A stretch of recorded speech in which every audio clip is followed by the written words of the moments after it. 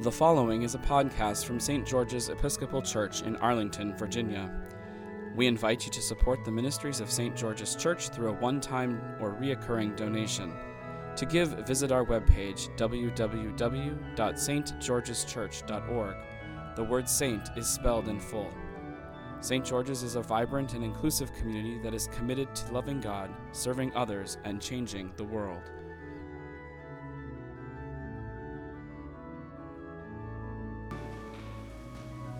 The Holy Gospel of our Lord Jesus Christ according to Luke.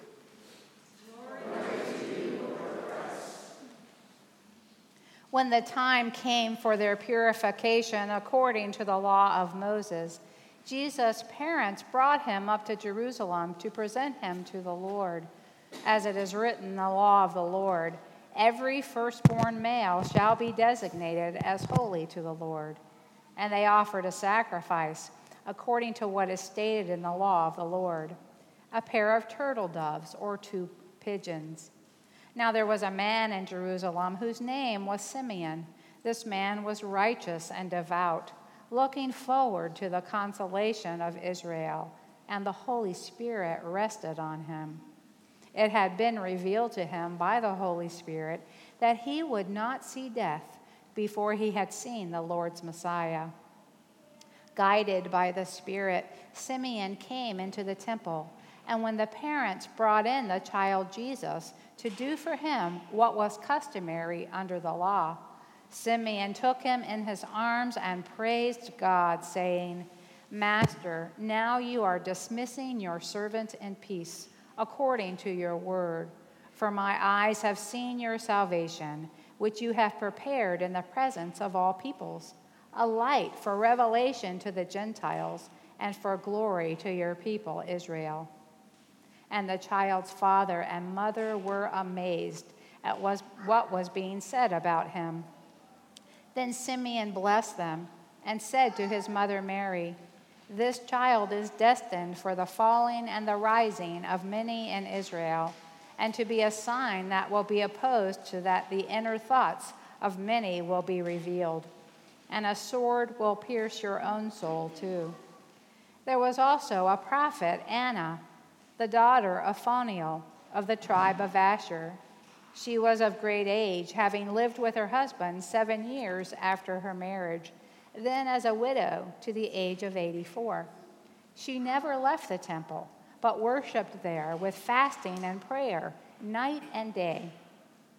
At that moment she came and began to praise God and to speak about the child to all who were looking for the redemption of Jerusalem. When they had finished everything required by the law of the Lord, they returned to Galilee, to their own town of Nazareth. The child grew and became strong, filled with wisdom, and the favor of God was upon him. The Gospel of the Lord. Praise to you, Lord Christ.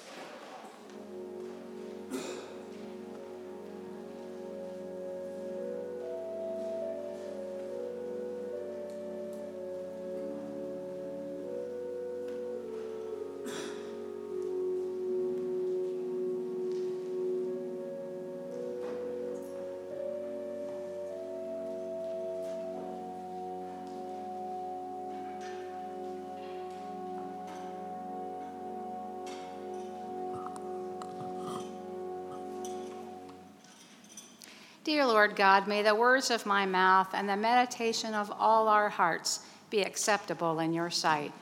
O Lord, our strength and our Redeemer. Amen.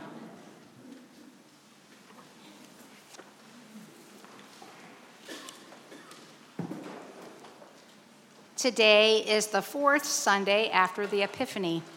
And the word epiphany means a sudden or striking realization.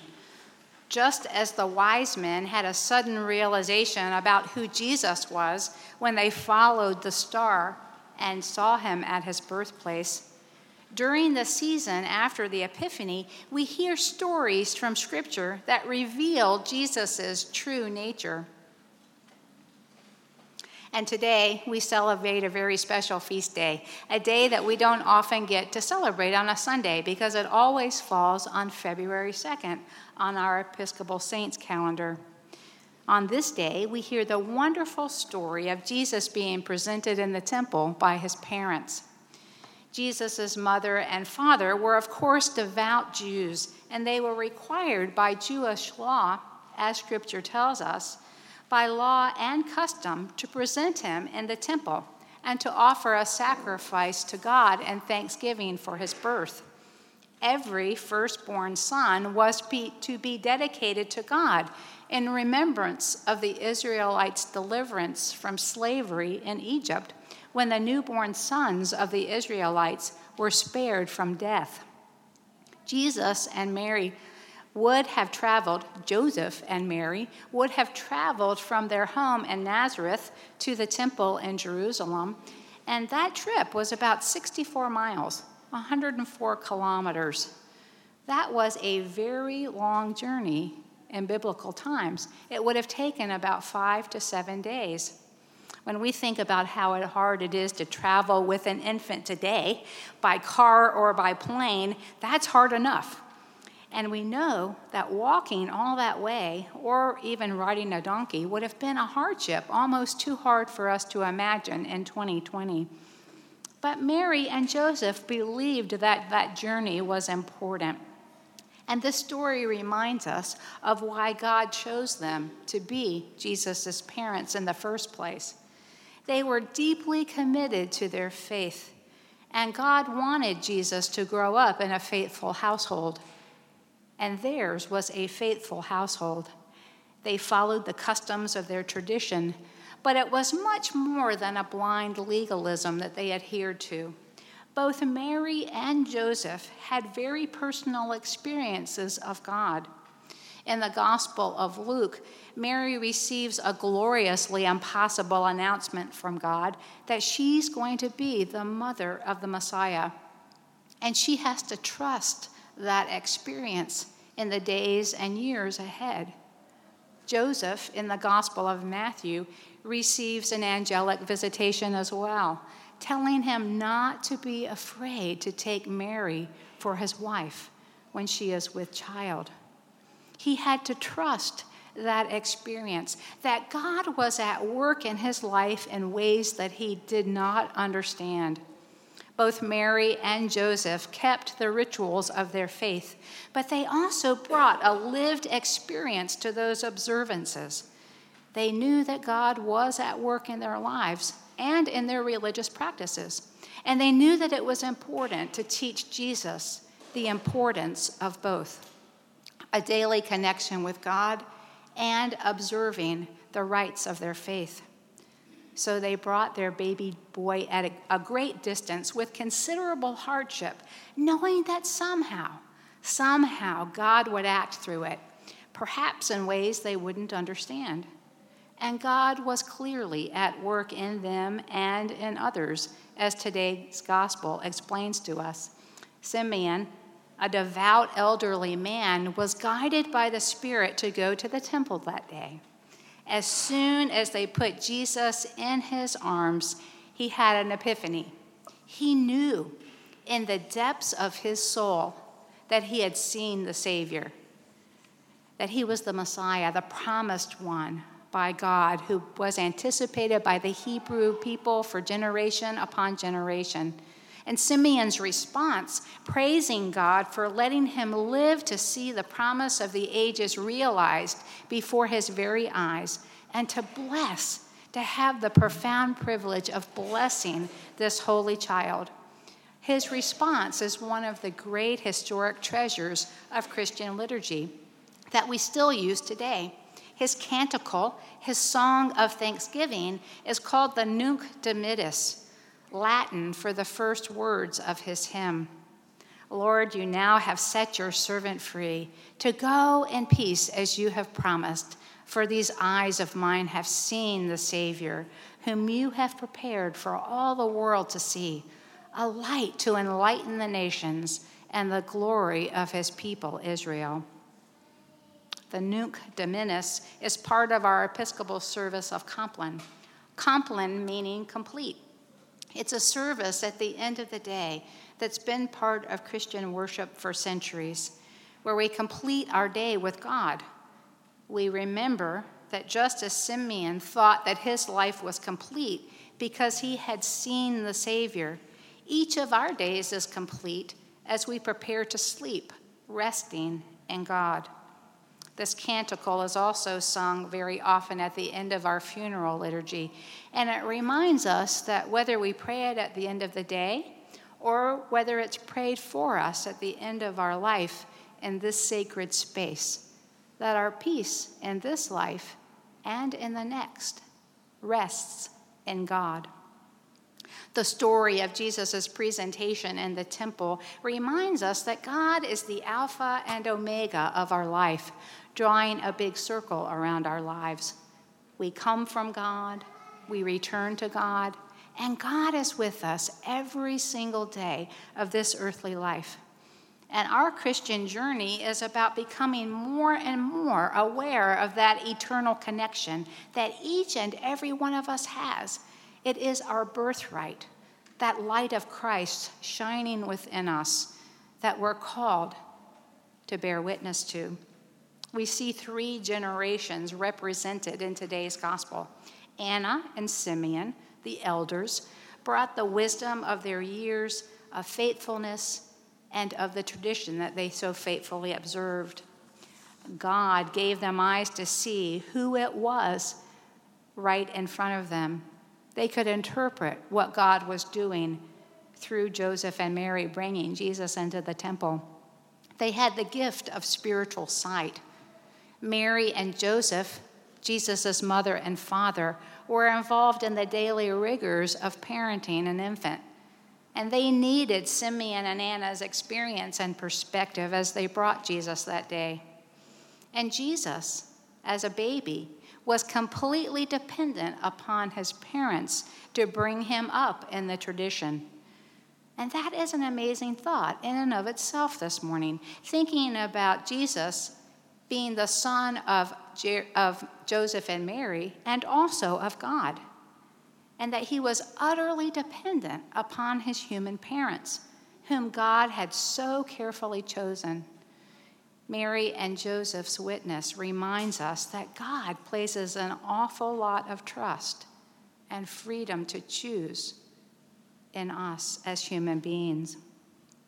A faith tradition, by definition, is a cradle-to-grave community endeavor. A ritual practices are at the very heart of that tradition. It's the tie that binds everyone together, grounding us in history and tradition. The older people share their accumulated wisdom, and the younger generations reinterpret it and make it their own in their day and time. When you think about church today and our culture, it's really the one place outside of our families of origin where we can truly have a multi-generational experience every week. And here at St. George's, we're especially blessed to have a great representation of people of every age. In our day-to-day lives, we tend to be very siloed. Older people with older people, younger people with younger people, parents with parents, children with children, teen with teens. But at church, we get to interact with everyone across the life spectrum. And everyone at church is equally valued for the contribution that they make to the whole, to the entire parish. And we have relationships that aren't based on where we are in life. The Annas and Simeons have so much to offer the Mary, Josephs, and Jesuses in our midst, and vice versa. And introducing ourselves to someone who's in a different place in life can be such an enriching experience as we get to know that person and learn from them. It gets us out of our own private Idahos, out of our narrow confines of everyday life, and it helps us to appreciate others. I learned so much from parishioners here who are older than I am. I learn from their years of accumulated wisdom and experience. And I learn from people who are younger than I am. It really makes me, as I hear your questions and your concerns at your age, think about our faith in new ways. And the joy that I experience from the very youngest in our midst really makes my heart sing. Little ones who hold their hands out for communion with such wonder and a deep awareness that something very, very special and precious is going on. There's a reason that Jesus told his disciples that they needed to become like children to inherit the kingdom of heaven. Children have a felt connection with God, and they remind us that all of us have that connection. It's just that as we get older, often layers build up around that sense of peace that we have in God, and children help us to slough those layers off and get in touch with the ground of being, which is God. So we are all one body in Christ, and each and every person, whatever our age and our life experience, every person makes a contribution to the whole. And coming together each week really benefits us. When we hear 80-year-olds who are friends with 40-year-olds and people who are friends who have children with people who don't have children, and teens who ask questions and challenge the status quo, and the practice of our faith, the rituals of our tradition ground us, and they give us order and perspective in a chaotic and often overwhelming world. People have been worshiping the way we worship at St. George's for almost 2,000 years. Our liturgy is pretty old school, you have to admit. And yet, we bring a fresh perspective to it, and we interpret it here in 2020. And we come together week after week, and we realize that my life is bound up with your life, and your life with each other, and all of our lives bound up in Christ. Even though we're at very different places in life, we all have a fundamental need to be connected to God, to other people, and to our deepest and truest selves. Simeon and Anna looked into Mary and Joseph's tired eyes that day when they brought him to the temple courtyard. They looked into their eyes and they marveled at the love and the fidelity that they had for their son as they brought him to the temple to be blessed. They could see, Anna and Simeon, that these two parents wanted good things for their son. And Mary and Joseph gave Simeon and Anna the great gift of the hopefulness of this little child who would grow up to change everything and who still changes everything for us today, if we have eyes to see and ears to hear. Lord, you now have set your servant free to go in peace as you have promised. For these eyes of mine have seen the Savior, for all the world to see, a light to enlighten the nations and the glory of your people, Israel.